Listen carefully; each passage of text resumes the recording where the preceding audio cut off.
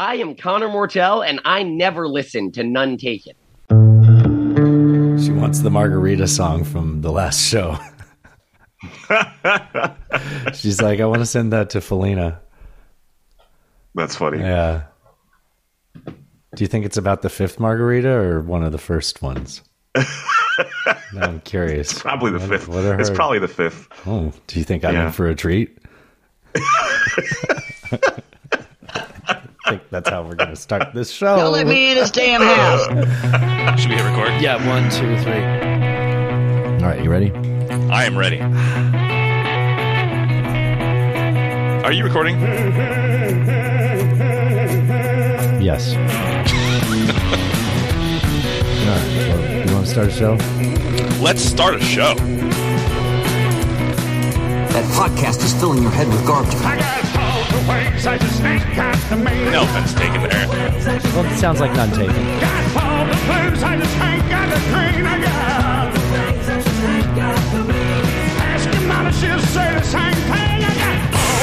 I just ain't got the means. Boom.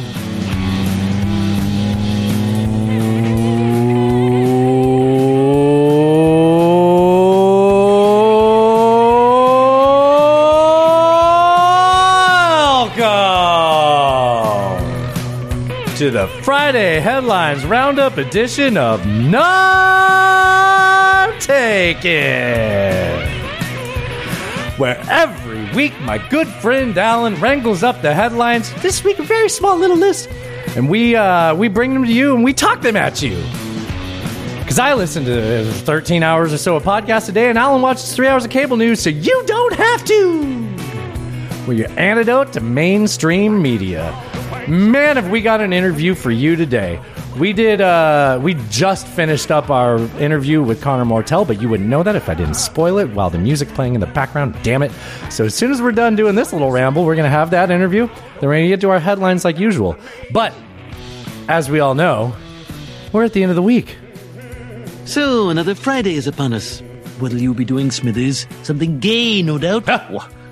What? You know, lighthearted, fancy-free. Mothers, lock up your daughters. Smithers is on the town. Exactly, sir. And I'm pretty sure I'm releasing this on Thursday, because if I can, I want to get this out early. More people should hear this, and people don't listen on Fridays as much, except for our bestest listeners, and you know who you are. Aw, we love you too. Thank you. Head on over to fungiblenuntakens.com. We got stuff for sale there that helps the show out. Plus, you'll look cool in it. We got mugs. We got t-shirts. If you want a hat, let me know. I got to find a good hat vendor. I'm thinking, honestly, listeners, if you have any suggestions as for like a merch company, like a drop ship company like that, send us that, because I'm genuinely not as happy with Teespring as I'd like to be. But that's neither here nor there, and I didn't expect to talk about that. We are here. It's a fucking awesome headline show we've got left, but Alan, I should probably let you talk, and then we'll get into the whole. Alan, what is up? Did you mute yourself? Buddy? What is up, you muted everybody? yourself, Welcome to the you? show. It was I did mute myself. We're only 266 episodes in, you know. I know how to work a mute button. Yeah, welcome to the show, everybody. We are here. We got a few headlines for you. The interview went a little bit long, which is fine. It was fun. Always fun talking with him. Yeah, you're going to love it. We'll get to these headlines. Only a few today because we got the big interview. But we're going to get to the big ones. So, yeah, first we're going to have the interview with Connor. All right, let's get into it.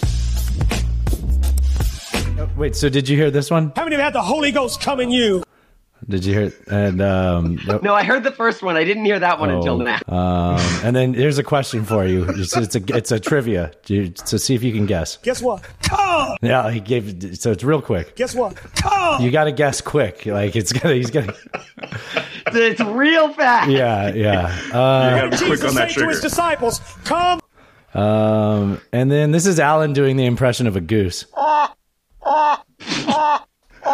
He didn't know. Really, Alan? That's Alan. Yeah.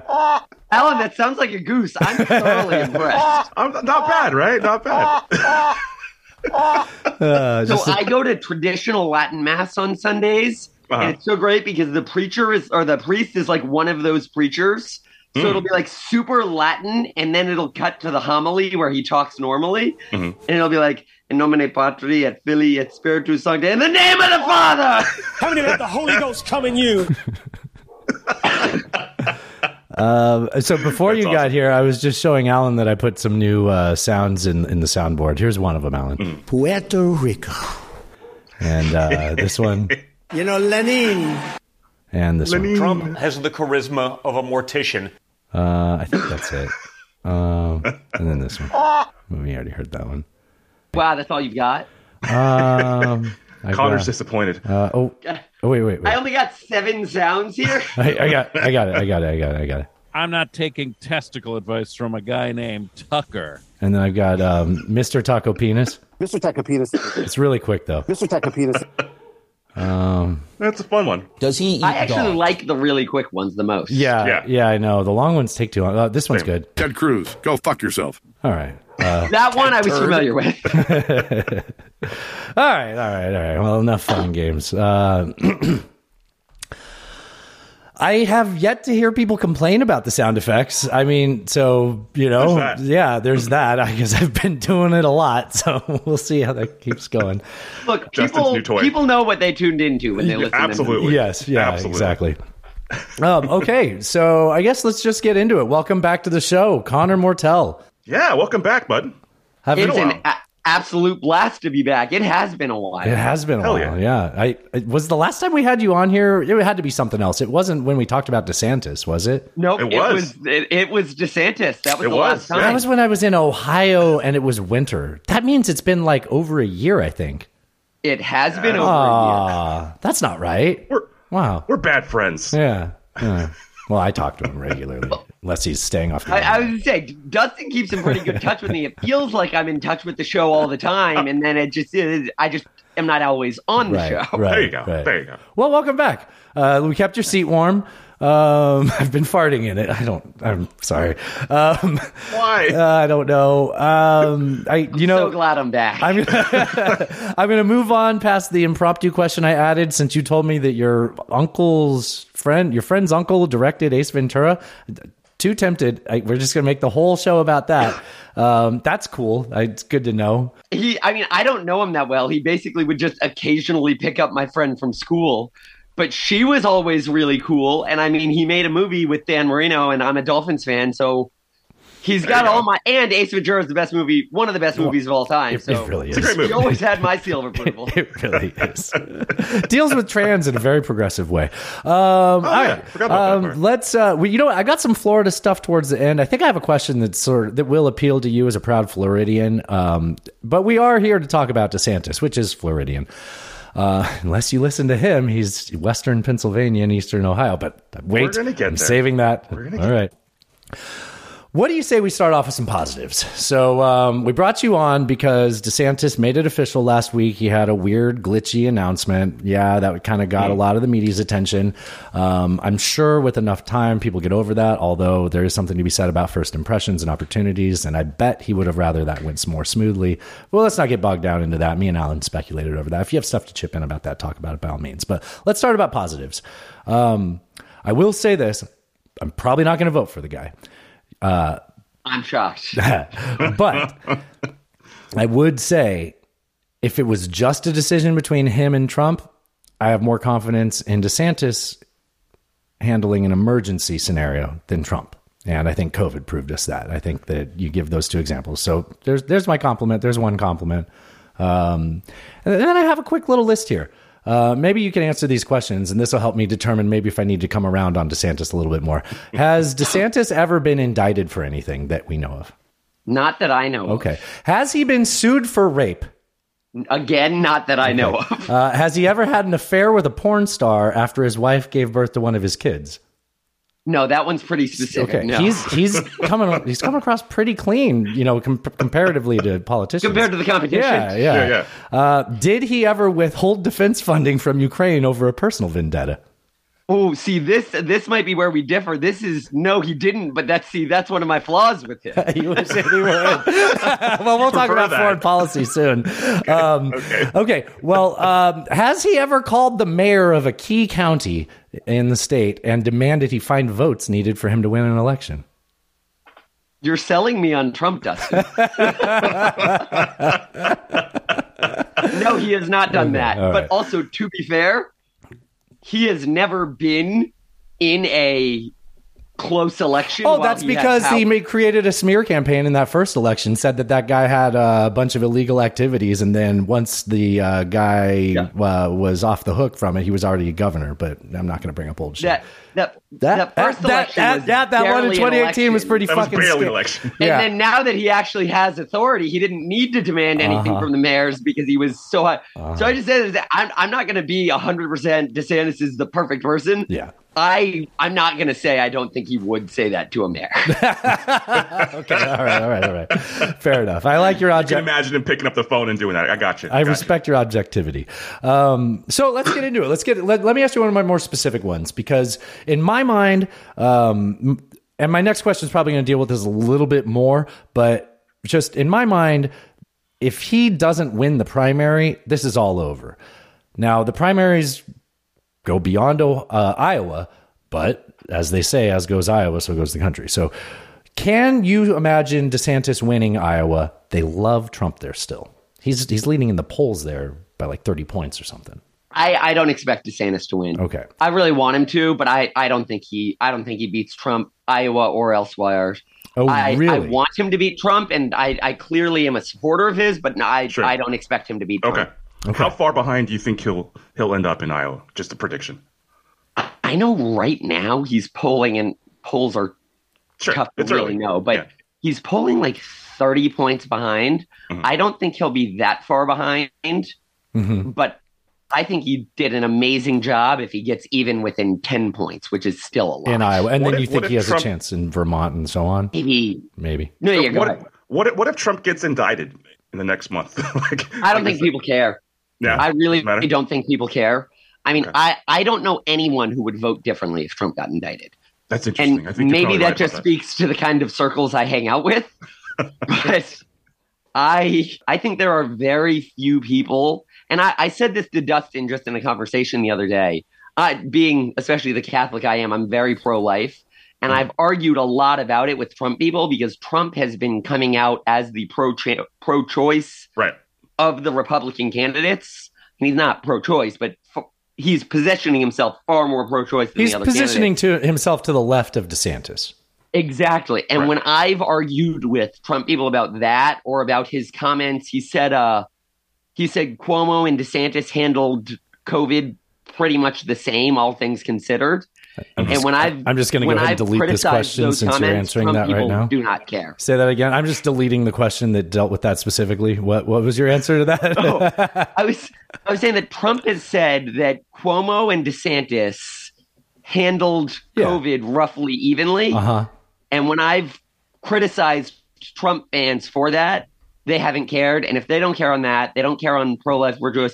I don't know if there is an issue that is so motivating to Trump fans that Trump could come out the other way on and they wouldn't vote for him. But he has been, such a cult of personality. It's been a low rumble, but you can hear boos when he talks about his vaccines and his COVID response when he dares to bring them up at his rallies. It's not a winner with his base. I agree, but those boos are the people who, like, in the poll where DeSantis is down 30, those people that were booing at the rallies were going to end up being DeSantis. I don't think they're going to switch a lot of hearts and minds on either. So you think he can keep doing that lane? Like, do you think Trump can stay in that lane of being left of DeSantis? I think Trump, as long as he stays entertaining to the people, it doesn't matter. We'll be fine. It doesn't matter if it's true. I don't think it matters. It doesn't have to be Jeff true, Dice, consistent. The former president of the Mises Institute used to say that we're in a post-persuasion America. And I think we absolutely you know are. what? It's how much can you rally up your people and get them out to the polls? It doesn't matter. You're not changing anybody's mind. So for 3 shows now, we've said the same phrase, and it's you can't reason someone out of an idea that they didn't reason themselves into. None of these people reasoned themselves into any of these candidates. They just like them. Yeah, feeling. absolutely. Yeah. I used to be a kindergarten teacher. I don't know if I've said that on the show before, but back when I was a kindergarten teacher, I used to always say that you can't reason a 5-year-old. Uh-huh. And then since I've stopped being a kindergarten teacher, I've said everything I learned in kindergarten, because it turns out most people are just big 5-year-olds. And a lot of my lessons from teaching kindergarten have applied. You cannot reason a 5-year-old, and most people do not go that much past that 5-year-old mentality of it. And Stowe Bishop with the Mises Institute has said this, that if this campaign ends up being about drama, Trump wins every time. If it ends up being about the issues, DeSantis wins every time.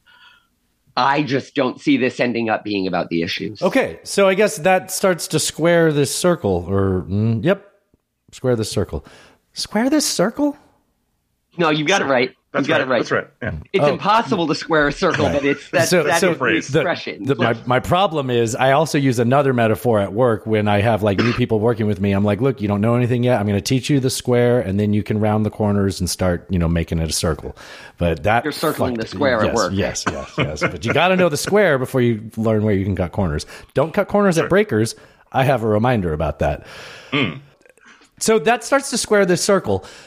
You're saying things that seem to contradict what I expected to hear from you. So what I'm hearing from you is that you want Ron DeSantis to win. You like Ron DeSantis' policies, but I'm guessing you aren't very optimistic that he'll actually win a general election, or the primaries against Trump. And maybe wrap that question up, or that answer up, into the rest of this question. Let me get this one out. There's an argument out there that goes like this. If Trump is over 50% in the polls, he's going to shut down the debates. He's going to pretend like there's no primary, and he's going to be praised for that by the conservative media for doing so. And if anyone goes against that narrative, like Ron or anyone else, they'll be labeled as advancing the cause of Joe Biden. I would have assumed you disagree with that, but speculate on that. And what do you think about his chances of getting through a primary, DeSantis, being the candidate? I think that scenario you just described is very likely. I've already been told I'm advancing the causes of Joe Biden, so that's definitely out there. Are you serious? I am a hardcore Bidenite here. Sure. But I will say, though, I think DeSantis's chances are worst in what you just outlined. I think the blueprint to beating Trump got shown by Biden in the last election. Keep your nose low. Do your thing. Don't hold rallies. Stay in your house. Himself. Be afraid to leave the house. What? Essentially, don't even campaign. As ridiculous as that sounds, the way to beat Trump is letting Trump beat himself. Yeah, because Trump always makes things worse for Trump. It's very hard to get in the mud with Trump. He'll beat you at that level. What is the phrase? You don't wrestle with pigs. Don't wrestle with pigs because you'll both get dirty and the pig likes it. Exactly. If DeSantis keeps passing bills in Florida that his people like, and Trump keeps rambling about Rob DeSanctimonious.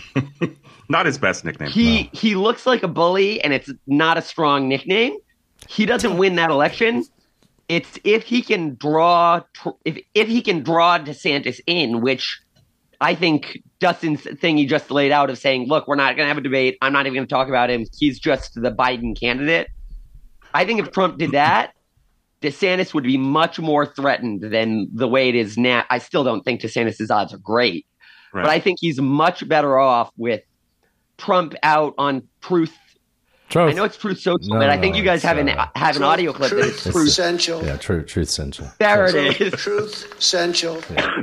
But if Trump keeps rambling about DeSantis there, that's going to be DeSantis' best bet, because that makes him look afraid. Okay. Those issues that you're talking about, though, the bills that he would pass in Florida that people like,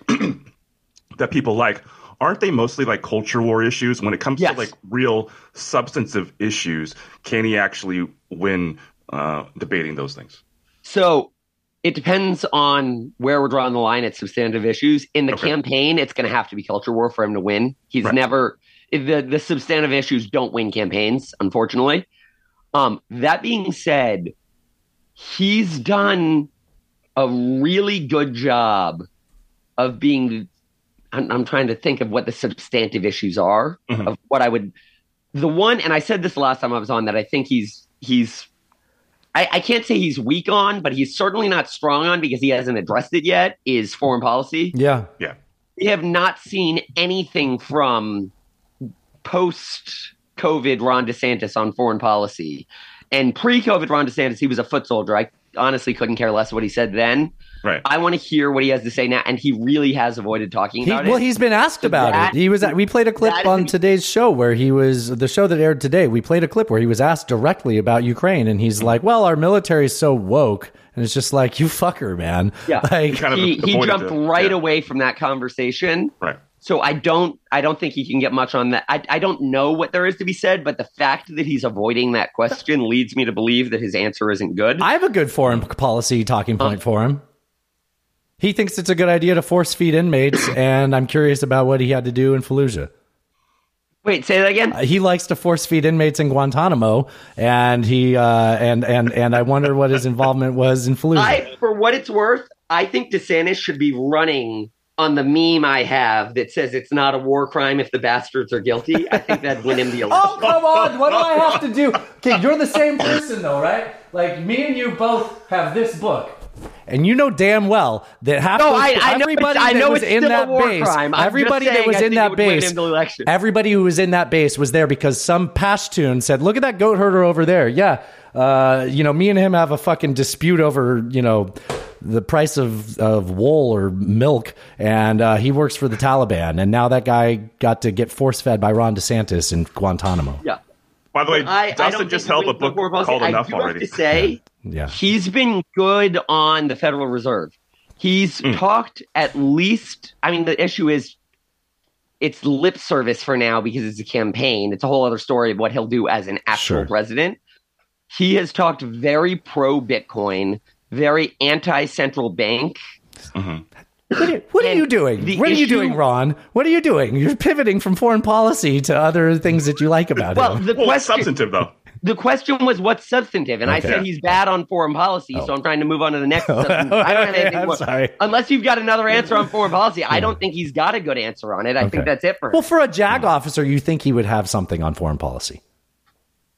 I think he has something on it, but I think it's going to be an unpopular neocon answer, and I think that's why he's avoiding it. Interesting. Okay. Oh, I had not considered that. So he'll fall back into very Republican mode when it comes to that. I think if he had a good answer that would be popular on foreign policy, he'd be hammering it right now. Especially because Trump, for all his lip service about I want people to stop dying or whatever it was he said, Trump had 4 years in office.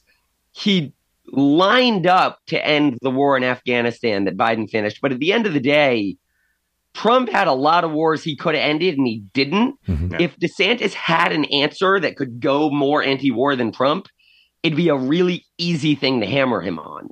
He clearly doesn't have a better answer that will be more popular. So you're saying he's been captured by the MIC, but he's been captured by the military-industrial complex. Is that what you're saying? Honestly, I don't even think it was captured. I think it's what he's always been. I mean, he's a Yale guy. Yeah. He's a Republican at the end of the day. Yeah. If I actually believed that Trump would follow through on better foreign policy things, I'd be willing to have that fight with Trump on that side of it. But as far as this primary goes, I really don't believe either of them is going to do anything except what ends up being best for the military-industrial complex. Okay, good answer. Trump is better rhetorically, though, I will say. So when you talk about their what they are good at rhetorically, and we talk about DeSantis sticking to culture wars, he comes across as someone who's very online. I know that's a phrase, right? Like me and you are familiar with the phrase of, oh, that person's very online. And I think that when you see DeSantis talking, he comes across as someone who's very good at winning very online person arguments. And while Trump leverages those as well, Trump also finds a way to signal and communicate to the average conservative boomers. So, I don't see DeSantis finding a way to not use his very online persona or talking points. Do you live in the state? Do you see him breaking out of that paradigm? I don't know if I agree with that. Okay. I don't. I mean, I think his big issues right now are ones that you find in very online people, like you said. That being said, I think he's much better at winning any argument than Trump. I don't care if it's very online or not. In an actual debate, like in an actual, like we're going to talk about policy and logic. When I worked for the state and I used to see him argue with people, you couldn't pay me to argue against Ron DeSantis. I am right about a lot of things that he's wrong on, and he beat me in that argument 10 times out of 10. He's a very intelligent guy who will win that argument. So you'll be driving home and be like, shit, if I would have said this, he wouldn't have got me in that corner. He's got the exactly. debate club down. Yeah. So at the end of the day, I don't agree that he can just win the very online arguments. I think the reason he generally sticks to them is that in a Republican primary, those are winning points. Okay. But I think if you put him in with Social Security or whatever and had him in a debate with Donald Trump, and you had a genuinely, obviously Republican-leaning voter, but genuinely undecided between the two, I think in a debate, I don't believe there's such thing as such an undecided voter. But if there were, I think that person would pick DeSantis by the end of a debate every time, whether it was culture war or honestly, I think if I sat down with DeSantis and he took the most John McCain foreign policy stance there is, I couldn't convince a person he was wrong. And I don't think that's a good thing for that particular take. Right. But I just say that to say I do not think he's limited by very online takes. Okay. I think those are just winning takes in a Republican That's primary. where his bread's buttered now when he keeps hitting those notes. Exactly. Okay. I don't know if you guys ever read Hardball by, what's his name? Chris Matthews. Yeah, Chris Matthews. Did. The first chapter is Dance with the One That Brung Ya. Yeah. And DeSantis knows the ones that brung him. They sold that book at Staples while me and Alan worked at Staples, and I'd read it. Yeah, I remember that. I would read it because it was free, because it was sitting on the shelf, and I could read it on my lunch break and put it back on the shelf. So do you think there is an issue that DeSantis could use to sort of bait Trump into debating him? Because I hope so. I really hope so. Because there's no debate, right? Like, there's not going to be a debate if he's up. You Trump agree with would my be premise? an absolute moron to let there be a debate. Yeah. Trump is up by 30 points, and a debate can only hurt him. I don't know where he could bait him in. The only way he really could get a debate would be if he just had a shocking performance in Iowa, even if he didn't win, but if he was a lot closer than Trump thought it was going to be. But if he did something that made enough of a jump to scare Trump, there might be a debate. He could probably convince a network that America deserves to hear them out. Yeah. And the other thing, what he's got to do, and I don't know how he can do it, but he's got to get Trump to comment on some of the more culture war issues. Yeah. Because Trump is not, Trump has Caitlyn Jenner supporting him, and the cough boomers that you referenced earlier, they are culture warriors. They may not be as online about it, but they do not get the LGBTQ stuff. If DeSantis could get Trump to say something about that, that would make his culture war stance, make him have a more winning campaign within a Republican primary. Do you think he could stand out in a debate with like Nikki Haley and Tim Scott? And easily. Maybe... No, even Mike Pence? This is a two-person debate. What if it's Mike Pence with a fly on his head? I right now will Venmo you $20 if you can tell me anything Mike Pence said that day other than the fact that he had a fly on his head. No, nothing. Exactly. Nothing. This is a two-person election. I couldn't tell you anything Kamala said on that day, though, either. Tim Scott can run all they want. Yeah. They are all trying to get a role in the administration or trying to sell a book. Oh, you don't think that America is going to vote for Swarmy Indian man? Although, did you see who's announcing next week? No. Yes, the guy at Bridgegate himself. Is that who you're talking about? Oh, who's Bridgegate? Chris Christie. Yes. That is who I'm talking about. Yeah. The Christenance is happening. How do you feel about him? I feel exactly the same way I just said about Tim Scott and Mike Pence and Nikki Haley. I'm not going to lie. I kind of like Tim Scott. I don't like that he doesn't drink. And I don't like his abortion stance. Well, that's fine. I don't like that about you, but it doesn't mean I don't like you. To be fair, I'm Irish and Catholic, so I don't like that about me.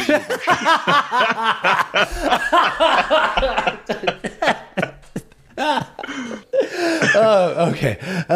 So if there is no debate and you see Trump getting the candidacy from the primaries. How is, well, I would like to think, just for entertainment wise, that somehow the campaign will go on and that he thinks he still has an outside shot at it. Maybe take that to the side, or set that to the side. But if DeSantis isn't the nominee, how is he going to get? Let me set this up this way. I feel like DeSantis's strength from a policy issue, one of his biggest strengths is the way he handled COVID, because it went against the conventional wisdom at the time and it turned out to be right. And if he loses the air in the room to Trump talking about all of that, talking about Cuomo and all that bullshit, how does DeSantis find any foothold to actually talk about that when that's his strength? Well, DeSantis, I don't know if you guys saw the bill he passed about being governor even if he loses the election. Mm-hmm. Okay, so DeSantis gets to remain as governor.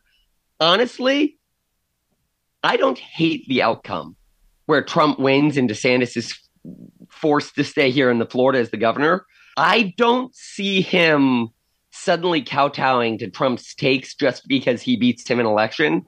If anything, I think it's easier for DeSantis to take the more anti-establishment take if he loses to Trump in a bloody fight where they don't end on necessarily good terms. And obviously he's not on good terms with the Democrat.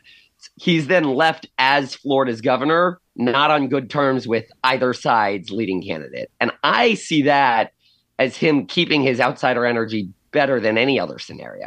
I actually think it's much more likely he loses his outsider energy if he actually wins the election and becomes president.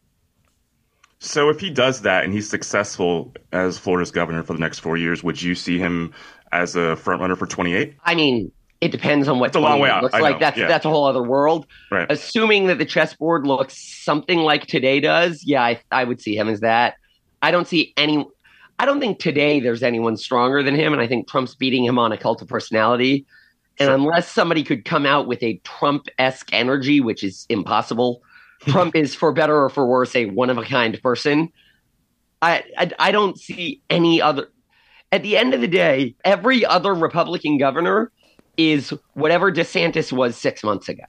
No one has the bravery to go out ahead of what DeSantis has been on any issue, whether he's been right or wrong. Everybody waits till DeSantis does what he does, and then they do whatever he did. And unless somebody really steps up between now and 28, then, I think DeSantis would be the only choice left in 28.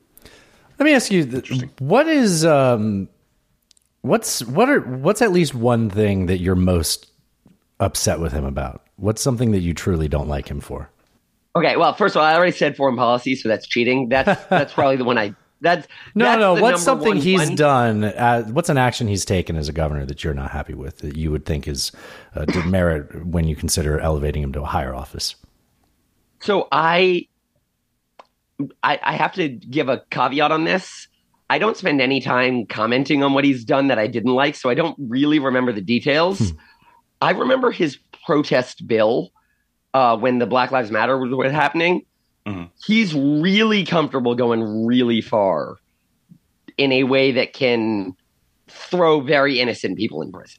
Yeah. And most of the time, I'm not the libertarian I once was, if I'm being honest. I'm comfortable with the state enforcing an action that I actually believe will make the world a better place.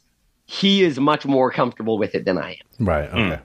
Because so what about like during COVID when he prevented private businesses from requiring a mask? I have no qualms with that. Really? I feel like at one point me and you were in agreement with that being wrong. I feel like me and you... You'll find that my second Mises Wire article I ever published was on that being wrong. So it exists me in writing explicitly saying that was wrong. So Justin, you're right that we were in agreement with that. I've shifted on that. I have no qualms with the fact that was wrong. So I initially was against it. Because basically it was mandates are bad. I'm going to mandate that no one can mandate anything. I initially was against it. And the article I wrote was on his shutting down local governments from banning it. I have come full circle on that because, quite frankly, my local government, well, I won't speak to mine specifically because I used to work with it, and I don't want to throw people under the bus. Give out your name and address. But your local government, at the end of the day, is very rarely better than your state government. Now, I'd love for a world where it was, but it's very often your local government is the person who has the most desire to control people, and that's why they chose to run for a local office. Sure. So I started by coming around on the local government thing. On the private businesses thing, I came around largely for selfish reasons. I am unvaxxed, and I benefited incredibly from that. I would have been very pushed out of several places over the past couple years because of that. And while again, I say he's more comfortable with it than I am, and he's with this particular issue, he's not more comfortable with it than I am. I'm totally comfortable with this. There are issues where I'm comfortable saying, look, I don't intend on getting vaccinated, and I really do not think the world is going to be a better place if I start getting shoved out of this, or people like me start getting completely shoved out. I would be more than willing to concede the argument if it were another topic than the COVID vaccine. The COVID vaccine was so ridiculously politicized that I was okay with people not being fired. Gee, I wonder who did that. Well, I agree, but don't pretend that it was the alternative where everybody gets the vaccine because it was politicized from the other side is just as politicized. Yeah, I just don't think that it was there wasn't as much of a push to politicize it when it was, hey, this is a good idea, right? And everyone was like, yeah, right. And then 3 people were like, fuck no, it isn't. And then 2 other people that said right were like, yeah, I guess it's not. And before you know, it's 50-50. So I don't think there was as much politicization on the other side. I think DeSantis may have been more responding to Floridians than he was leading us in that direction. So it capture, right? It may simply be the locales where we are. Uh-huh. Although you're in Nashville, I can't imagine they were exactly. No, it wasn't popular, but it didn't have to be politicized. I resent that politicians identified those people's beliefs and said, cool, you'll vote for me if I make that my stance. Is that a Taco Bell cup or is that a TCU cup? This is a 4-peat Omaha appearance TCU Cup for one of the only teams ever to make the College World Series 4 years in a row. Okay. And the team that's about to make the College World Series this year when we kick Arizona and Arkansas's teeth in this weekend. Hey, how's Oklahoma doing in that? Or are we better at softball? You guys barely made the postseason, but you made it. Nice. So you're in. I got one more for you before we get out of politics here. So you mentioned that people have accused you of essentially supporting Biden because of your support for DeSantis. How do you respond to that argument? So we had Ziegler on the show a few weeks ago, and his argument is essentially that if Trump is a nominee, Biden wins 100%. DeSantis is the only chance that the Republicans have of winning this election. That's his argument. That's not all I he said. 100% agree with that. I don't think it's a winning argument in the primary. I don't think Trump people believe that, and I don't think DeSantis people are that driven by it. However, I think it's 100% true. I think, in fact, taking the most Trump position, last election was stolen. That's the most Trump position. Sure. Why is this time different? Exactly. Whether it was stolen or not, Trump Biden is the same thing. Trump's only thing he has going for him, if he makes it to the general, is that Trump is a much better criticizer than he is a defender. So he does have the advantage that this election, rather than selling his America, he's attacking Biden's America. Oh, right. Sure. But other than that, we've seen how the Trump Biden election plays out. I think DeSantis is absolutely the Republicans' only chance at that primary. As for how I answer being accused of being a Biden supporter by supporting Trump, or dear Lord, DeSantis, it depends on who's accusing me. There are many people where, especially Trump people, I just find are very unopen to being persuaded in any way. Generally, when you see me arguing on Twitter, if I'm saying anything and I'm not asking questions, that means I'm not arguing. I'm just having fun. If I'm having a sincere discussion and I'm trying to do it, I'll question that belief and try and dig into it and try and see where they stand. And generally, I find as you question that belief that supporting DeSantis is just a win for Biden, I find as you ask further questions to that, it falls completely on its head. Mm-hmm. And if somebody is taking the questions completely unseriously, then there's no point. I'm not fighting the fight with a Trumper who's never going to give in on that. Mm-hmm. So it really depends on the person, how I go about. You can't reason with somebody who can't reason. And plus, you used to be a libertarian, so I'm guessing, because I can identify with this, you're very used to voting for losers. Oh yeah, I would say that is not it. The first man I ever voted for was Gary Johnson. I have no qualms voting for someone who's not going to win. It's very on brand. Yeah. Let me go back a little bit. I do want to go back. I want to touch on culture wars a little bit more, because that's where his butter's breaded. Yep. That's it. Butter's breaded. Yep, you're right. Yep. The butter falls on the floor. Very good on his expressions, and then has so much self-doubt in his being very good on them. I wasn't. So what happens is the butter always lands face down on the floor, and then you take the bread and you smear it on it, and you put it in the toaster after it's buttered. That's the cats. Nothing will light on fire if you do that. Oh, yeah. That'll upset the cats. Alan. No. Connor. I'm used to saying a name before I say things.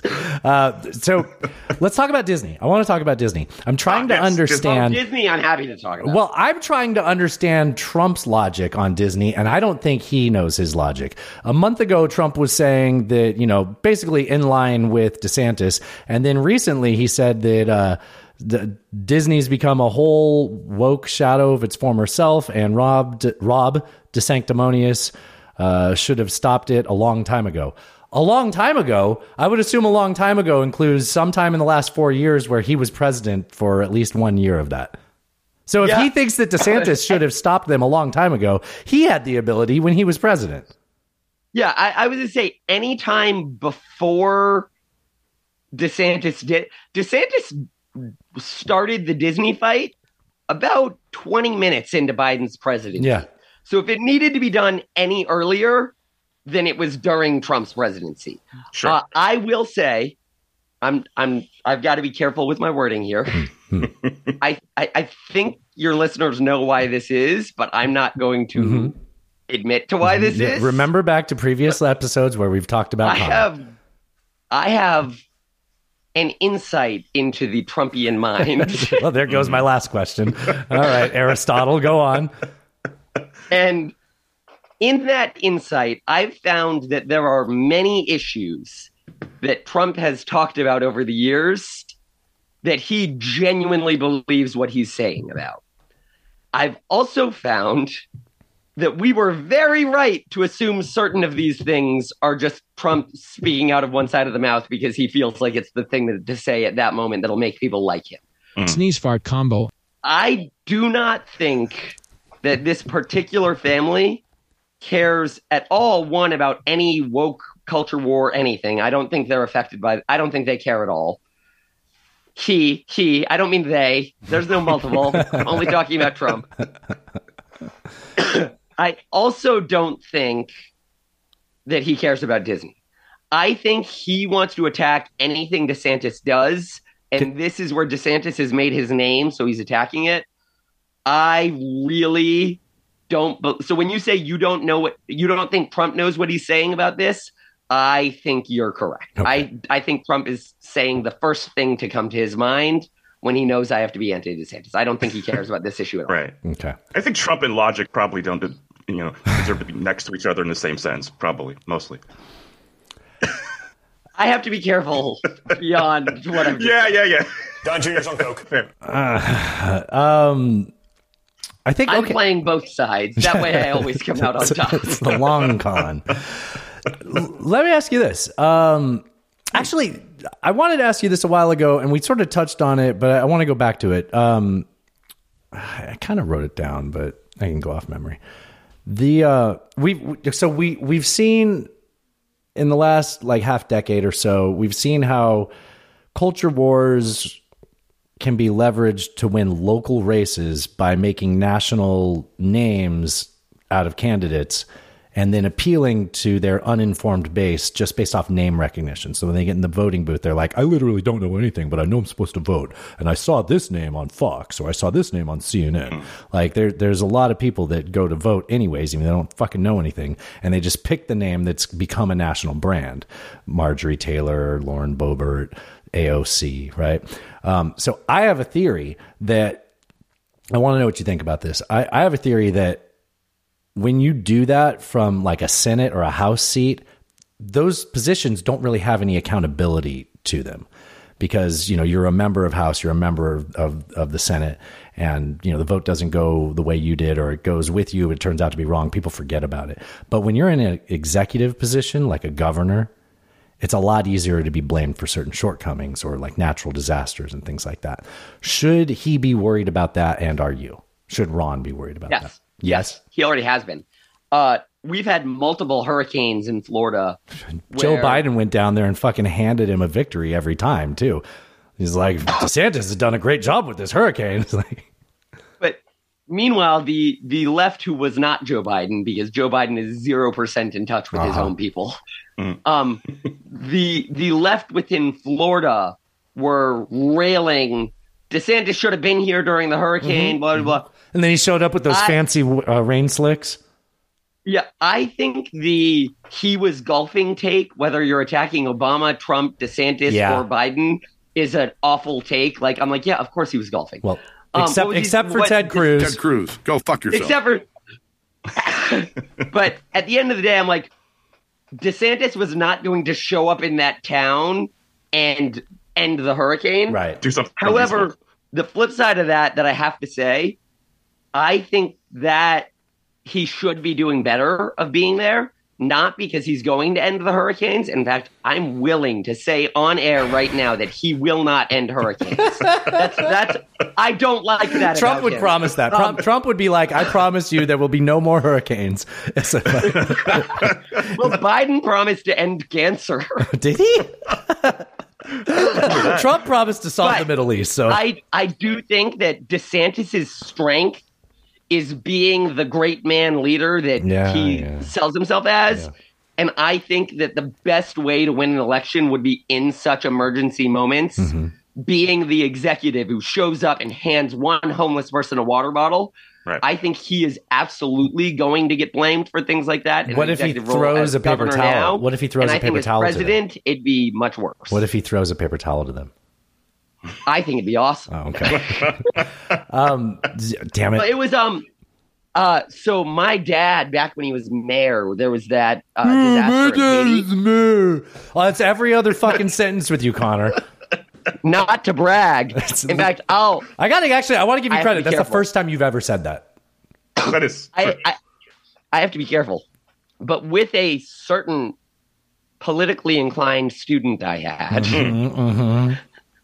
I was informed of my student's political background, and I was told that I did not know. So that was the deal. Going forward, I don't know. So I walked into our next class, and I said, look, man, I know I'm not supposed to talk about my personal life in here in class. I know. But I just have to get this off my chest. You have no idea the political pressure I'm under. My dad used to be the mayor of Stewart. And not only was he the mayor of Stewart, he was the mayor of Stewart twice. Do you know how many people come to me knowing who I am? And I have this political pressure I have to deal with every day. And you're talking to this imaginary student as if you don't know. I'm talking to a purely hypothetical student who has a hypothetical political background who may have been referenced in past episodes. Perhaps. But anyway, what I was going to say was back when my dad was the mayor of the happiest seaside town in America, Stuart, Florida, the Haiti crisis in Haiti went on. Oh, yeah, okay. And one of the things that all the people in Haiti had said they wanted more than anything was McDonald's cheeseburgers. They're like, look, it's a crisis. I want food, and I'm not going to lie to you. I just want a McDonald's cheeseburger. Dang. So they should send him to the White House if they won the national championship. They've lousy with McDonald's cheeseburgers. I was going to make that joke too, but you beat me to it. I'm sorry. But in the more sincere part that wasn't a joke, I think if DeSantis during that hurricane, he wasn't going to end the hurricane. If he'd shown up with 1,000 McDonald's cheeseburgers, he would have been on every headline. So to take the really long answer to your question, I think you're absolutely right that as an executive, it's easier to blame him. I think it is a threat, and I'm worried because he's blown it in that past hurricane. I also think with his particular appeal as the leader, strongman type, it could propel him in a way that nothing else he has done so far has, if he would actually lean into that role as the executive and be the guy handing out McDonald's cheeseburgers in an emergency. And we're shifting into an era of renewed focus on great powered conflicts, and that is the era that where people historically, that's when strongman leaders thrive, is when you have a great power conflict. Yeah. So I think the only way he beats Trump is if he does dive into the great man leader mentality and just be the greatest governor Florida's ever had, while Trump rails about DeSantis. I've got to say, I do not look forward to him being the leader of the country I live in. I don't expect him. I will say, as I started with that, I was sincere at the beginning. I mean, you give me a choice between him and Trump, I feel a lot more confident in DeSantis navigating the country through an emergency. What he chooses to do when things are good, that's what gets me fucking nervous. He's like, everything's fine right now. Why don't we go make fun of the gays? You know, like those are the things that kind of get me nervous. Well, I'm a proud Roman papist. So. Oh, well, then you must, I'm sure you remember with the book of Samuel where, does the Old Testament count or no? The Old Testament counts. Oh, okay. In fact, Catholics like the Old Testament more than most Protestants. So what's David's friend name? Is it Jonathan in Samuel? Jonathan, yeah. It's Jonathan. They were doing this, right? Like, because that whole book was There's some docking Samuel wrote that about Samuel wrote that about how stupid Saul was. That whole book, if you read Samuel, you're like, wow, Saul's an idiot. Like, Saul's so dumb. I'm calling the DeSantis National Guard on Dusty. All right. This isn't the first time I've made this argument on the show. Hold on, wait. Yeah. Hold on. I just want to pause. This is the first time Dustin's made this argument on air. No, with you. I want to stress that means it has been being made off air. It has also. Yes, that's true. It happens a lot. It's one of my favorite ones to bring up. I'm like, actually, yes. Because my point is, yeah, you can find a part in Leviticus that says that you shouldn't do this, but you can find a lot of parts that sound like they really should. Because David is like going off to surely die, and he like doesn't fucking care about his wife that he got forced to marry because, you know, Saul kept throwing women at him, and finally he succumbed to him. But then she was brothers with Jonathan and was like, oh, okay, well, I get it. You've been fucking this. I'm sorry. I don't mean to put you on the spot because I know you're not going to agree with me, but like. Have you heard this argument before? Am I bringing something to you haven't heard before? You are the first one to present to me that David and Jonathan were docking. Yes, I'll concede this is a new argument. So the argument is the sister of Jonathan definitely would know that this guy's been sneaking into her brother's room, and they can't tell their dad. So she's like, yeah, I'll marry you. Like, it's like a biblical marriage of convenience. And it's great because it's David. Out of like everyone, it's fucking David. I will say, the part I do agree with is not the docking. Okay. However, well, I think those people were circumcised, so there was no docking. That's a fair point. The same book, I think, talks about a mountain of circumcised. They went and they beat some Philistines and cut off all their dicks into a mound. It was pretty heavily pro-circumcision. That's a fair point. There's a lot of discussion. But I will say, one of the major Catholic takes about why the kings of Israel fell so poorly 2K. Was a losing of favor of God because of their poor marriages. I may not agree that they were having butt sex in his sister's room and then pretended the sister was the wife to get away with it. I will concede that the marriage to the sister probably was not a great marriage because Saul, David, and Solomon were very sinful within their marriage. Gotcha. Oh, I like. In fact, David committed murder for his wife. There's that. God doesn't like that. Not for his husband. For Bathsheba. Alan, wow. Okay. Alan just pulled that out of Alan's my new favorite host here. Hasn't accused David of sodomy and new Bathsheba. I want to go back to one of the. Okay, so let's go back to the idea where Trump wins the nomination. Wow, and DeSantis still wants to be. I know. I want to ask you this. So we imagine that Trump wins the nomination and DeSantis still wants to be president. Do you think that this is a nuclear option, or do you think that if the pussy tape doesn't work and everything else doesn't work, then nothing else is going to work? But I have, you pass this on to the DeSantis people. DeSantis goes on TV with like 3 weeks before the election and says, "Hey, Trump has held 3 live golf tournaments at his properties. That translates to millions of dollars in direct payments from the Crown Prince of Bonesaws." Like, we act like we give a fuck about these like shady influence campaigns that the Bidens might have something to do with. At least they used an intermediary. Trump is getting paid by the Saudi royal family.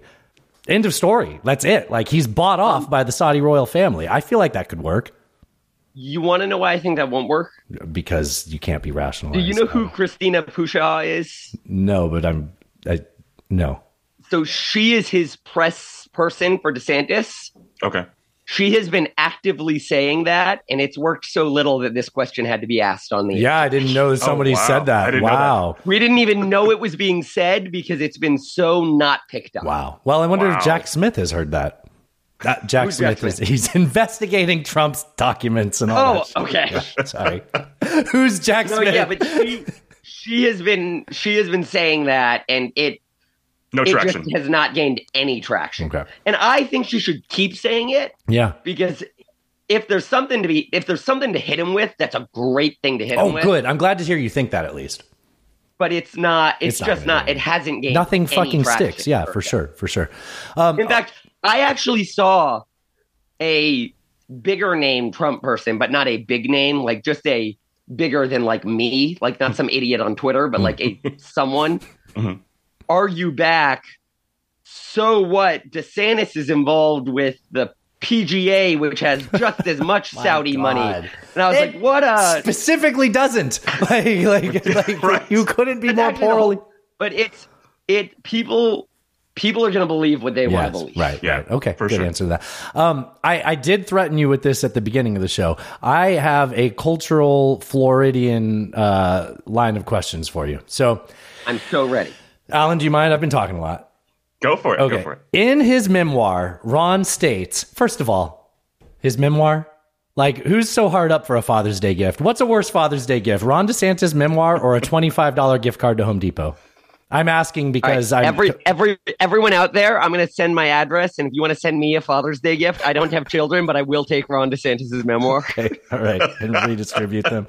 Okay, so in his memoir, Ron DeSantis states that he was raised in Tampa, but culturally, this is in quotes, culturally, my upbringing reflected the working class communities in Western Pennsylvania, none of that Philly shit, and Northeast Ohio. But he was born in Jacksonville, and he met his wife in Jacksonville. As a Floridian, talk about the cultural differences between Jacksonville by birth and Tampa by the grace of God. And do I need to even get started on that Yankee Midwest bullshit he said? All right. I have a couple things to say there. One, Yankees a slur. Jacksonville and Tampa are both god-awful cities. For very different reasons, though, right? Like if you very different reasons. I mean, there is too much sinning in Tampa. I'd pick Jacksonville because I am not a Tampa person. Tampa people are like the people. I feel like the person that created Outback Steakhouse and had never been to Australia was from Tampa. I just want to say that seems true. I will never forget when a hurricane hit Jacksonville and all the Jacksonville politicians were going on air talking about how it was the largest city in America being destroyed by a hurricane and no one cared. And it was because it's geographically the largest city in America, but not even close to largest actually. No. Yeah. And I would have thought Houston had it beat in terms of like spread out. That's some Texas ass shit. But as for, I would have thought that too. But no, Jacksonville has it. Jacksonville also has the nearest Whataburger to me personally, which is also some Texas. Why is that so far? Wow. It's so far. That, by the way, you want to know what I don't like about DeSantis? Where's my Whataburger? Yes. You brought it to Florida. Bring it south. We've got a Buc-ee's and a Whataburger in North Florida. Yeah. Get it together, DeSantis. Yeah. We want it in South Florida. Yep. That's a good rant. I wish I didn't talk to it. Also, I will say, the Midwest Yankee BS he was throwing, I don't know much about Western Pennsylvania or Ohio, other than that I probably hate both of them. It's where they keep the groundhog.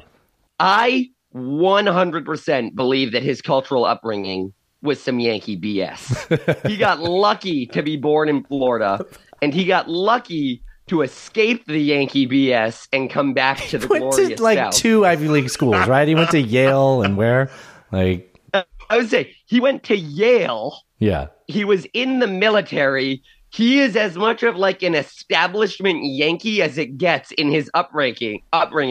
And by the grace of God, Florida meth heads brought him home. On our last show, I actually brought it up. So we had a clip on the show from an expert on the history of the N-word. Connor, keep it to yourself. Wait. I've never said it. What's up, N-word? Ever. The guy's take was, wait, that's not the point. One of the guy's points was that slurs evolve over time and that Yankee used to be a bad word. And I'm like, used to? Yankee is a dirty slur, and it should be. Yes, because it should be offensive. Like I had to tell Alan, I was like, anytime I've ever used the word Yankee, I go like this. So that guy's a Yankee. Like you pause and you look both ways. I have an album on my phone of various photos accusing the person I'm speaking to of being a Yankee. Oh, look at my shirt. Look what shirt I'm wearing. Dustin, I've been looking at it the whole time. I love it so much. So I actually took that same shirt. Are either of you familiar with Thomas DiLorenzo? I know the name. First of all, it's the shirt that says "I love the theater" and it's got John Wilkes Booth on it. Oh, famous actor. Famous actor. It's because of his acting prowess. He's a family of actors. Yes, exactly. But Thomas DiLorenzo is a Mises Institute guy who, in fact, is one of the most published Mises Institute guys there were, and the first guy Ron Paul ever had testify to Congress. But on top of all of that, he also wrote the book The Real Lincoln, and it was a vast criticism of Lincoln and his dictatorship. And I took that I Love the Theater shirt to Mises U last year and grabbed a photo with him, and I'm giving him a copy of the shirt so he can go rail against Lincoln supporting the theater. Hey, I have a question for you. Where do you rank Edwin Stanton next to Lincoln? Because Stanton really pushed all of Lincoln's policies. That was the Secretary of War that took over while he was infirmed and dead. Okay. And he fought to keep Andy Johnson from being in control of government and rolling back Freeman. It's okay if you can't. I'm open to being persuaded otherwise because I don't know much about Stanton. I'm very comfortable saying that Lincoln's Secretary of War is not a person I like. I can imagine. I'm comfortable going out on that limb without a full reading of it. I do like him because I hate Andy Johnson so much. He's an idiot. He was an ignorant person. He had no education and he won a populist seat. And he comes from my fine state. I do want to ask you this. Hey, and I realize that this show is going to come out tomorrow, so it'll be at the beginning, the kickoff for Pride Month. But gay people aren't satanic, right? No, absolutely not. So what's with this word? Like, why does that? I saw it. I know I didn't see the first tweet that used it, but I saw it pretty early on in these assaults on like Target and Bud Light and all that shit. And ever since then, I see people parroting it. And I mean, okay, yeah. I'll say a couple things. One, any good Catholic loves all of us. We wouldn't exist if not for the fact that God created us with the intention of salvation and with the possibility of salvation. This is why I tolerate your papist ways. I love that. Go on. I went to confession literally 5 hours ago because I also am sinful. However, a Catholic will also acknowledge that just because we should love the person who is a sinner, a Catholic will not define love as just be nice to everybody. A Catholic would define love as Saint Thomas Aquinas defined it, to will the good of the other for their own benefit. And a Catholic would define good as a relationship with God and fleeing from sin. So I would say that a couple things. One, you could argue, and in fact, I'd say with the premise that good and evil do exist, God and evil do exist, sin is driven and that temptation is driven by satanic forces.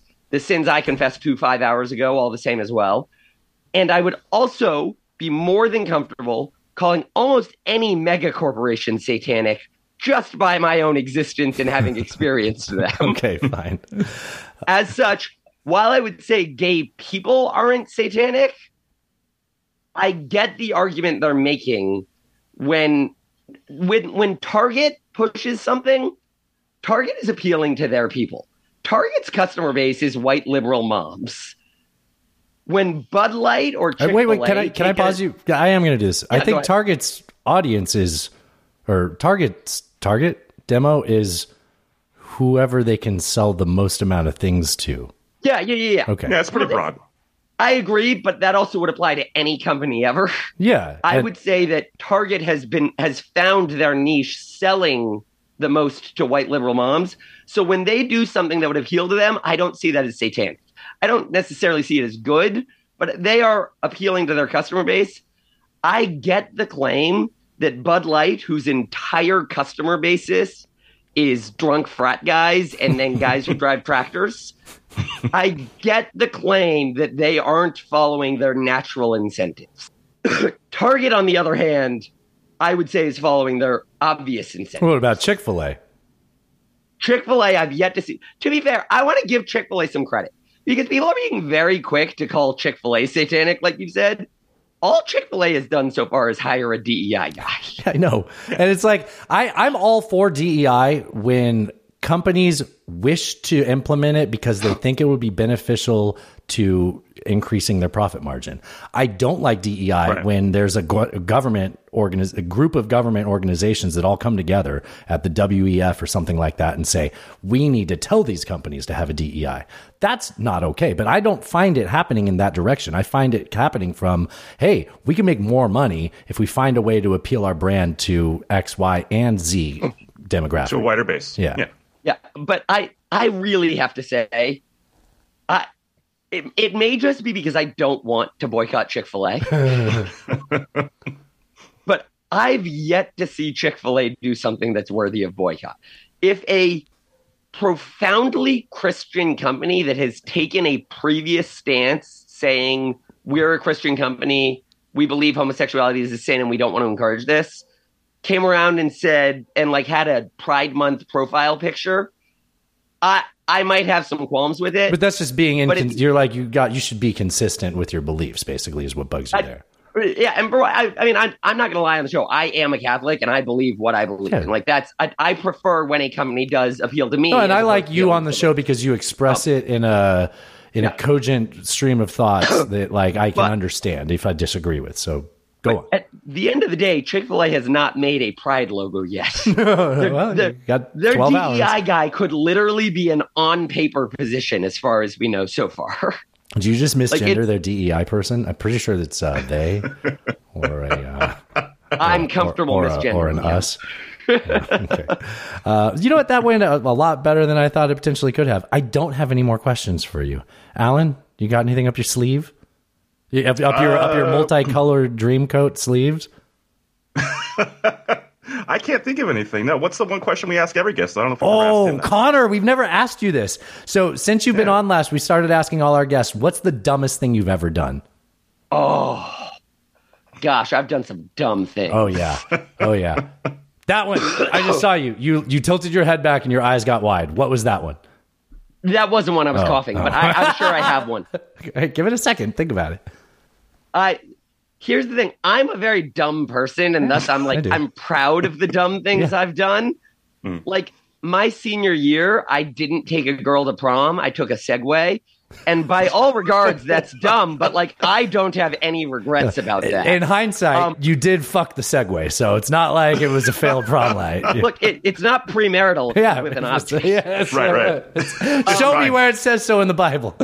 So you know what? I've got the dumbest thing. I've got the actual dumbest thing. Okay. Thank God for my fraternity brothers because they're the reason nothing came of What this. frat were you? I was in a dry Christian fraternity called Beta Upsilon Chi for a bunch of nerds like me. Okay. Upsilon? And I loved it. I loved it. Wait, Upsilon? Beta Upsilon Chi. I didn't know there was an Upsilon. I'm learning Greek letters. Oh, okay. Is it the U? Yes. I mean, the U shape? It looks like a Y. Oh, okay. All right, go on. Sorry. Yeah. So I was at the, I want to say 2017 TCU Baylor game where there was I was chirping with the Baylor fans because I don't ever not chirp with the Baylor fans. Just making sick'em signs at you. Yeah. Well, and the players also. I really was getting with them and yelling at them. And then Cavante Turpin, the greatest punt returner of all time, this mother effer Baylor player, is like, once he's down and everyone's kneeling, yelled something like, "Get up, he deserved it." And I started screaming at him, and he and I got in a screaming match because I always sat in the front row. So he and I were in a screaming match, and we kept screaming the rest of the game because he was like some third stringer who didn't matter. And then later that game, we had a bench clearing brawl where every player on both teams received a personal foul for fighting on the bench and on the field. And as the brawl broke out, I climbed over the fence and called that guy out. Thank God again for my fraternity brothers who grabbed me by my shoulder and pulled me back over the fence. Oh, shit. No. But in my fit of rage to defend Cavante Turpin, I was running after some 300-pound Baylor football player. You're like everybody. And for those of you who can't see me because this is an audio podcast, I was going to die. Yeah, that was not going to end well. It's not the dumbest thing I've ever done because I didn't actually do it. But it was the grace of God and the friendship of my brothers alone that kept me from doing it. And I'm trying to understand what motivated you or gave you the idea that you could do that, because the not drinking isn't a new thing, right? All right. Yeah, no, I don't drink. I was not drunk. You didn't drink in college. All right. The thing is, though, Dustin, when you and I talk about sports, we're texting. Yeah. So you don't get the full passion of me for the Horned Frogs. That would not be the first fight I've gotten in for the Horned Frogs. It just would have been the other words is dumb. Yeah. I'm glad we asked that question. Yeah, me too. Riff Ram Bazoo, baby. Great, man. This was a lot of fun having you here. This was supposed to be a half hour, so God damn it. I guess we're going to get to our headlines now, and hopefully people listen to the rest of the show. It was a blast having you on, as always, man. I have to say, I don't know why you guys keep inviting me because I'm a moron, but it's an absolute blast coming on this show. Awesome. You got great takes, Thanks, man. We appreciate it. Talk to you soon. We'll have you on again. Have a good one. Have a good one. Later. Cheers. All right. Okay, man. Well, that was a blast. I'm sure you could tell. We always love talking to Connor. Despite his religious handicap, he holds a very good argument, which you don't always get from people that suffer from that ailment. Yeah, I mean, obviously I don't agree with his religious takes, but he's at least able to formulate, his beliefs in a way that, aren't hateful, but it makes sense for what he actually believes. I love that your bar is like, it's religion, but it's not hateful. It's like, man, religion really fell from where it was. I feel like he can, when he explains what he believes, I'm not like... I know what you're saying. You know what I mean? We can throw something at him as we did, which is the hateful version of it. And he'll be like, no, of course not. Here's what I can agree with, but it's not what they're saying. And here's what they probably should be saying, which is what literally he said probably 15 minutes ago. Yep. Exactly. Yeah, that was a blast. I sincerely hope Ron DeSantis doesn't win, but that is, I think there was a time where I thought, I don't want Trump to win, but I'm more afraid of DeSantis because he has his shit together. I don't feel that way anymore. I worry about DeSantis, but the things that worry me about Trump are, like, when Trump won, I was like, this is a fucking, like, in 2016, I'm bringing myself back to November of 2016 and just thinking, this is going to be a nightmare. We can get through this if we don't have any major catastrophes or emergencies that he has to respond to, and we got this fucking close. We got to 10 months. Almost. We made it to 10 months, and COVID happened. Yeah, exactly. And, of that, with that in mind, I worry less about DeSantis. Although, as I said in the interview, I do worry it's the opposite. With Trump, it's, yeah, you're a loose cannon, but it's more of what's going to happen when you respond to an emergency. With DeSantis, it's like, I think you'll actually navigate an emergency pretty well. What are you going to do with like idle time on your hands? Yeah, when you're bored. Yeah. Yeah. Speaking of that, at least Trump didn't invade Iran, right? Yeah. Well, he kind of did, right? Because he set up the pullout of Afghanistan, and then Biden went through with it. And now Afghanistan is invading Iran with our CIA long game strong, man. CIA is like... we'll get to that. Okay. The first headline today, though, is a big one. I know you sent this to me as I was on my way home from work, and you're like, oh, just going to add this to the sheet. So the headline is Trump captured on tape talking about classified document he kept after leaving the White House.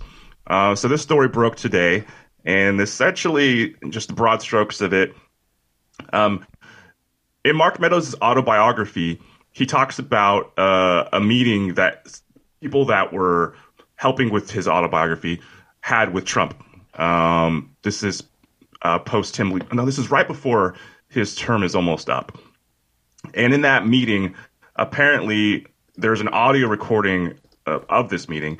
And in that audio recording, he tells them that he has these classified documents, which are General Milley's plans to attack Iran. He's pissed off at General Milley because Milley there was a story that came out in the New Yorker claiming that Milley was blocking him from doing anything crazy at the end of his term. I'm sorry, I have a question. This was while Trump was still president.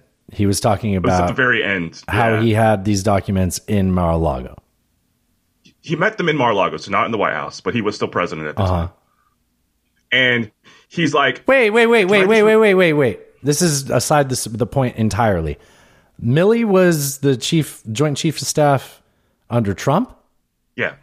Yes. Then how come as soon as Biden was president, Milley was a woke general and an idiot? Trump appointed him? Trump did appoint him, yes. Okay. I feel like that gets lost. Hold on a second. I feel like that gets lost when him and Rudy and everyone says Milley's the woke general and talks about, okay, I forgot that. I thought okay, sorry. I have to correct something. So I don't know if we want to just redo this, just correct. But this was post his presidency. It wasn't while he was president. Okay, so it was summer 2021. Okay, all right. Yeah, summer 2021 is when but so he had these documents and he's waving around saying, look, I wish I could release these because he's pissed off that Milley there was that story about Milley when he was still president where Milley was blocking him from, essentially he had told all the chiefs of staff, look, if he tries to invade Iran or do something crazy, you come to me first before you act on that order. And Trump didn't like that. I thought that Milley had given the plans for invading Iran to Trump. He did, I guess. And Trump insisted he'd do it, but Milley didn't want to. Right. And then Trump was saying, look, this is Milley's plan. And he's saying that, if I release this is going to look bad for him. Oh, he was saying after he was president, he should release the documents that showed that Milley had a plan. Okay, hold on. Milley's a general. He does what he's told. He's a military guy.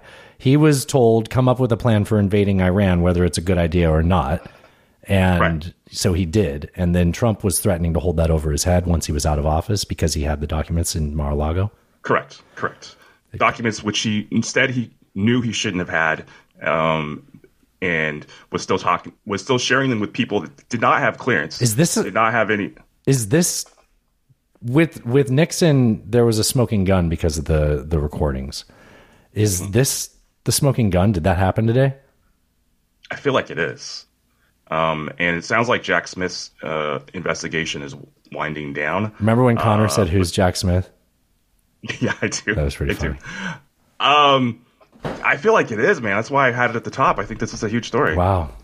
Okay, well, we'll probably talk more about it on the next big show. Yeah. Okay. Okay. My turn, but you tell me. Go ahead. This one right here. That one? House takes up measure to suspend the debt limit. So actually, it just happened. It's passed. So we didn't have any notes there because you were going to be watching TV while we did the interview. And okay, so they voted in the meantime? they voted, and 149 Republicans voted for it, which is one less than McCarthy said he could get, and then 65 Democrats voted for it, so the bill did pass. So now it just goes to the Senate, and it seems like it's probably going to go through by Friday. That's not all the Democrats. So there's Democrats that were pissed that there were concessions. Oh yeah, definitely. So it passed 314 to 117. So 46 Dems voted against it, and like 70 something Republicans voted against it. What is that? Ah, shit. I don't remember my question. What does that? So what's the rumblings in the Senate? in the dumb Kevin camps? Like, is Kevin in trouble? I haven't seen anything on that yet. I've just sort of been paying attention to it while we're doing the show. I haven't seen anything else about that. Although there's certainly potential for the deal that he struck with the sort of far right side of his caucus was to kind of give them the power to evict him as speaker for almost one person. One person can do it. Yeah, so exactly. They can bring it up to a vote at least. All right. Well, we'll see. Okay, your turn. 8 drone strikes targeted Moscow this week, injuring at least 2 people and damaging several buildings. Russia said it shot down or jammed the drones and blamed Ukraine for the attack, which Ukraine denied. Meanwhile, Russia hit Kyiv with several rounds of strikes over the weekend. So while Ukraine isn't exactly taking credit for it, they're also saying, like, maybe they need to feel what we're feeling. Certainly with people actually being injured. I mean, because for people living in Moscow, this war is just, first of all, every media outlet there is controlled by the state. So they're only seeing one side of the story.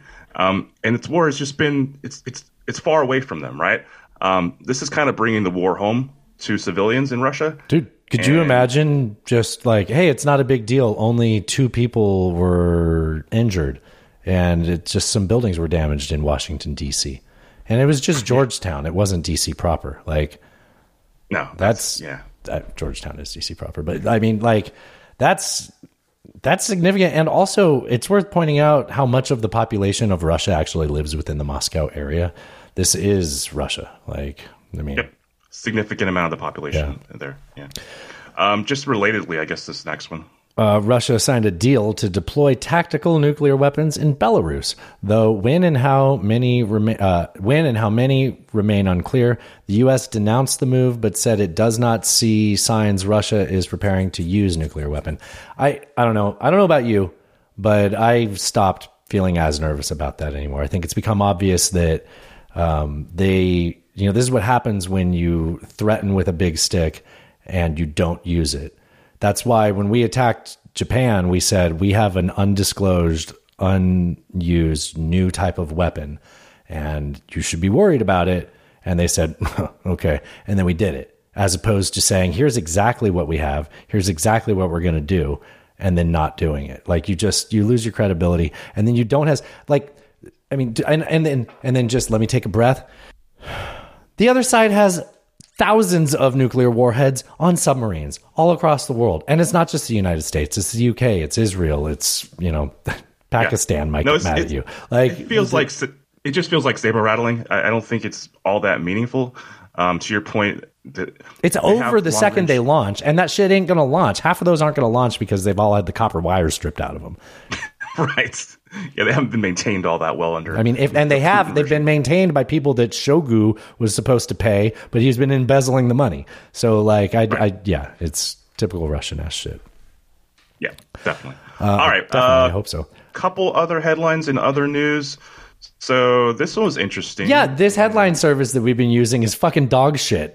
Like, 3 days this last week, there was nothing but headlines about how Afghanistan has been invading Iran, and it doesn't show up on Monday, Tuesday, or Wednesday's headlines. Well, I wouldn't say they're invading Iran. They got into a skirmish. So well, they are on the other side of the Iranian border, and nothing's stopping them. That's true. And it's a war over water rights, which is right up your alley. Yeah. So, I mean, this is a concern as... I put in a headline from the New York Times, which is from 3 days ago. That's the most recent New York Times headline. And you know why I didn't put a Washington Post one in? Because there is no Washington Post headline on this. Why is that? Yeah, so Why is that? I think because it's not considered to be a very large skirmish with 3 killed in the clashes, but it is significant. So basically, this is about the Helmand River, which flows from Afghanistan into Iran. The Afghanis had already put in 2 dams, I think, some years ago, where they control the flow of this river. They've been experiencing a drought recently, so there's been less and less water flowing to Iran, and obviously they need this water for drinking water, for farming, etc. Cooling off their nuclear systems, right? They've been going back and forth for this around this river for a long time. They had an agreement back in like 1973, but they never actually ratified it and put it in place. Although Iran is saying, "Hey, we've been sort of respecting this agreement for decades. We should continue to do that." And they're essentially crying foul that the Afghanis aren't. They're stopping some of the flow of the river. Turns out there's been a change in leadership in Afghanistan over the last 20 years or so. Maybe that's Afghanistan says that's not the case. It's just there's less water to flow. We're not doing anything, and they're like, "Well, prove it." So over the weekend, there was a skirmish, and I think 2 died on the Iranian side, and 1 Afghani died. This seems to have calmed down, and everybody's sort of gone back to their sides, and cooler heads have prevailed. But it's definitely concerning. Well, China has control of the water upstream from all of them, and they're setting up dams too. This is true. I don't have. I think the Helmand is an independent river, that comes out that starts in Afghanistan. Yeah, that does start in Afghanistan. Yeah, okay. It's in the foothills of the Hindu Kush mountain range. So yeah, speaking of Hindu Kush, damn it, my pen's in the other room. Need a little. Yeah, I'm okay. I can make it through the show. I can't read any of these. Why don't you skip that one because we covered it? But I'm interested in this one. It's kind of similar to that last topic. It is. All right. So this is the Washington Post. No, Wall Street Journal. You can read that one. Alan, don't let them know that. China, India kick out nearly all of each other's journalists as rivalry escalates. So we've known about the line of control where there's this contested territory. Whoa, these guys are both in BRICS. That's true. But they've been sort of sparring over that area for years and years and years. But they'll come together over an international currency. Perhaps. Anyways, doesn't look so chummy anymore. So they both have essentially revoked the visas of the journalists that had remained in their country from the other country. So India kicked out China's journalists, and China did the same thing for India. And so essentially that means that there's no longer. So relations are certainly heating up, I would say, between these two countries, regardless of the fact that they're in BRICS and they're supposed to be sort of working together. India has also recently surpassed China as the highest population in the world. And I think there are some concerns that India, they're far behind China right now, but their economy is doing pretty well. Mm-hmm. If they can, and especially their demographics compared to China, right. They look like they have a lot better. Right, they have a better long game than what China's not getting out of this. CCP is not getting out of this decade. Is kind of seems unlikely. Yes. Yeah.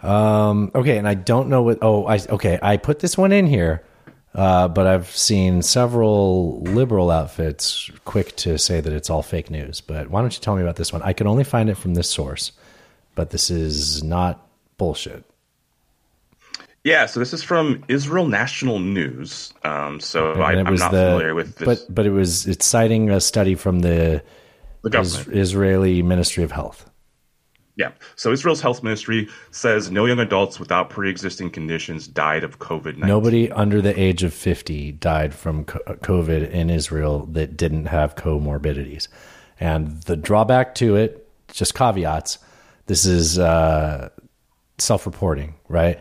So they had to, it was all interviews and people that were willing to share the information. So perhaps people did die that they didn't talk to or didn't answer the phone, but of the people that answered, they didn't find anybody that didn't have a comorbidity that was under 50. Of the dead people that answered. No, I'm kidding. So the ministry, quote, says, based on information which the patients themselves or their family members volunteered as part of an epidemiological investigation. If an investigation was conducted and the patient chose to share the information with the investigator. So again, the sample size here isn't great, and certainly probably a lot of people left out. But I mean, I guess the argument here is that, why do we have a lockdown when if you didn't have a comorbidity, if you're under 50 years old, you weren't going to die? I don't see that the proof. This is a little bit light to me. Yeah, I thought so too. So I understand the argument, but the fact that it's just self-reporting, there's got to be a lot of data that's missed there. Although it does go back to other similar things that we've seen that showed that they're really if you were under 50 and healthy, there was a very slim chance that anything would happen to you if you got COVID, unless you lived in Milan or Wuhan. The other thing the article points out is that they're not taking into account the effects of long COVID on people. So people are still experiencing symptoms 1.5 years post being infected by COVID. And that's certainly is affecting one's quality of life, whether or not it kills you. So perhaps you still be better off not getting the disease. Fair enough. Do you want to talk about our media diet? Sure.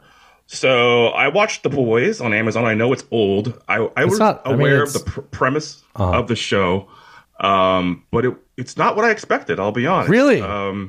Yeah. So essentially it's bad superheroes, right? But actually the take is more about the people that are impacted by the superheroes more than, fun watching bad superheroes. Although some of that too. I'm almost done with the first season. I think there's 3 seasons. It's very funny. It's very well written. Yeah. I liked it. I liked it a lot. That main character, he was in a show called the guy, what's the Patriot character? I don't remember his name. Homelander. Yeah, he was in a show called Banshee that I really loved. It was from the mid 20-teens, I think, early 20-teens. It was on Showtime. Really good show, honestly. Banshee was great.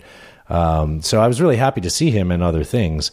But yeah, that's not. I'm glad to hear that you liked it. I'm trying to pull up a note about what I watched. I watched a show called The Mother on Netflix. Never heard of it. Oh boy! So the other day, Natasha goes, "Hey, Jennifer Lopez has a new movie." I'm like, oh, "Okay, that's not very high on my list, but you watch a lot of what I want to watch, so why don't we just watch what you want to watch? That's fine."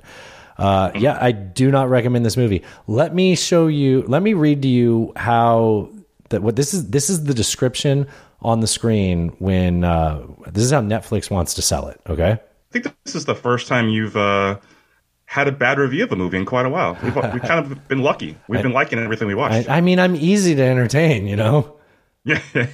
By the way, I have to go back to a picture I took and posted in our story and said, needless to say, I'll be talking about this on the Friday show.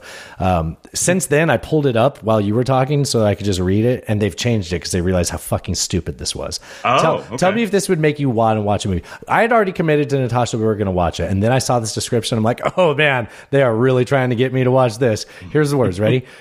Praising Jennifer Lopez's fierce role as a sniper, the New York Times says one of the film's guilty pleasures is wondering when a mansplainer will get hushed. Oh, God. And here's the worst part of the movie. There was no scene where a mansplainer was hushed. The one thing that they told me that was going to happen never fucking even happened. Just you know what? Wow. Ron DeSantis was right. They need to fucking end this woke bullshit. That's just...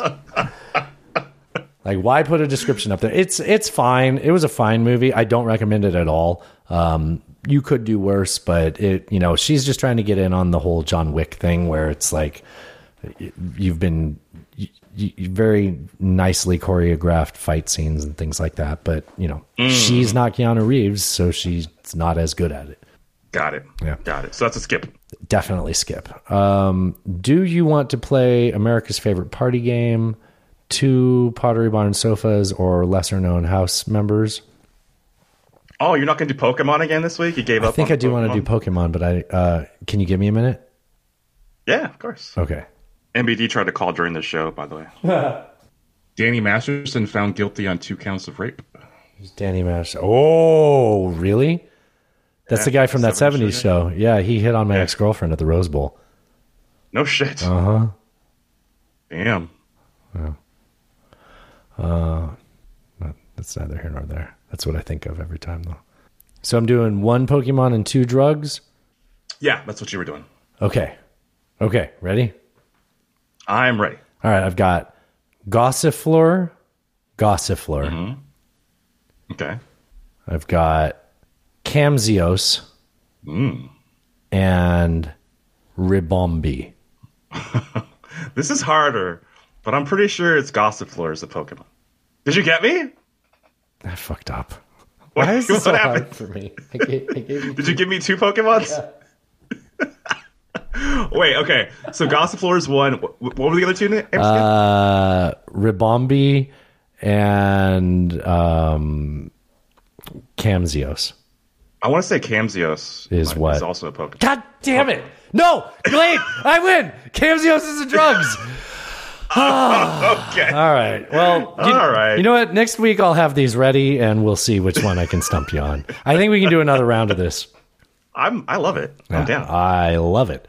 That's from Naked Gun 33 1/3. He keeps repeating, I love it. That was the key word. That was like the catchword that's supposed to bring the secret agents in.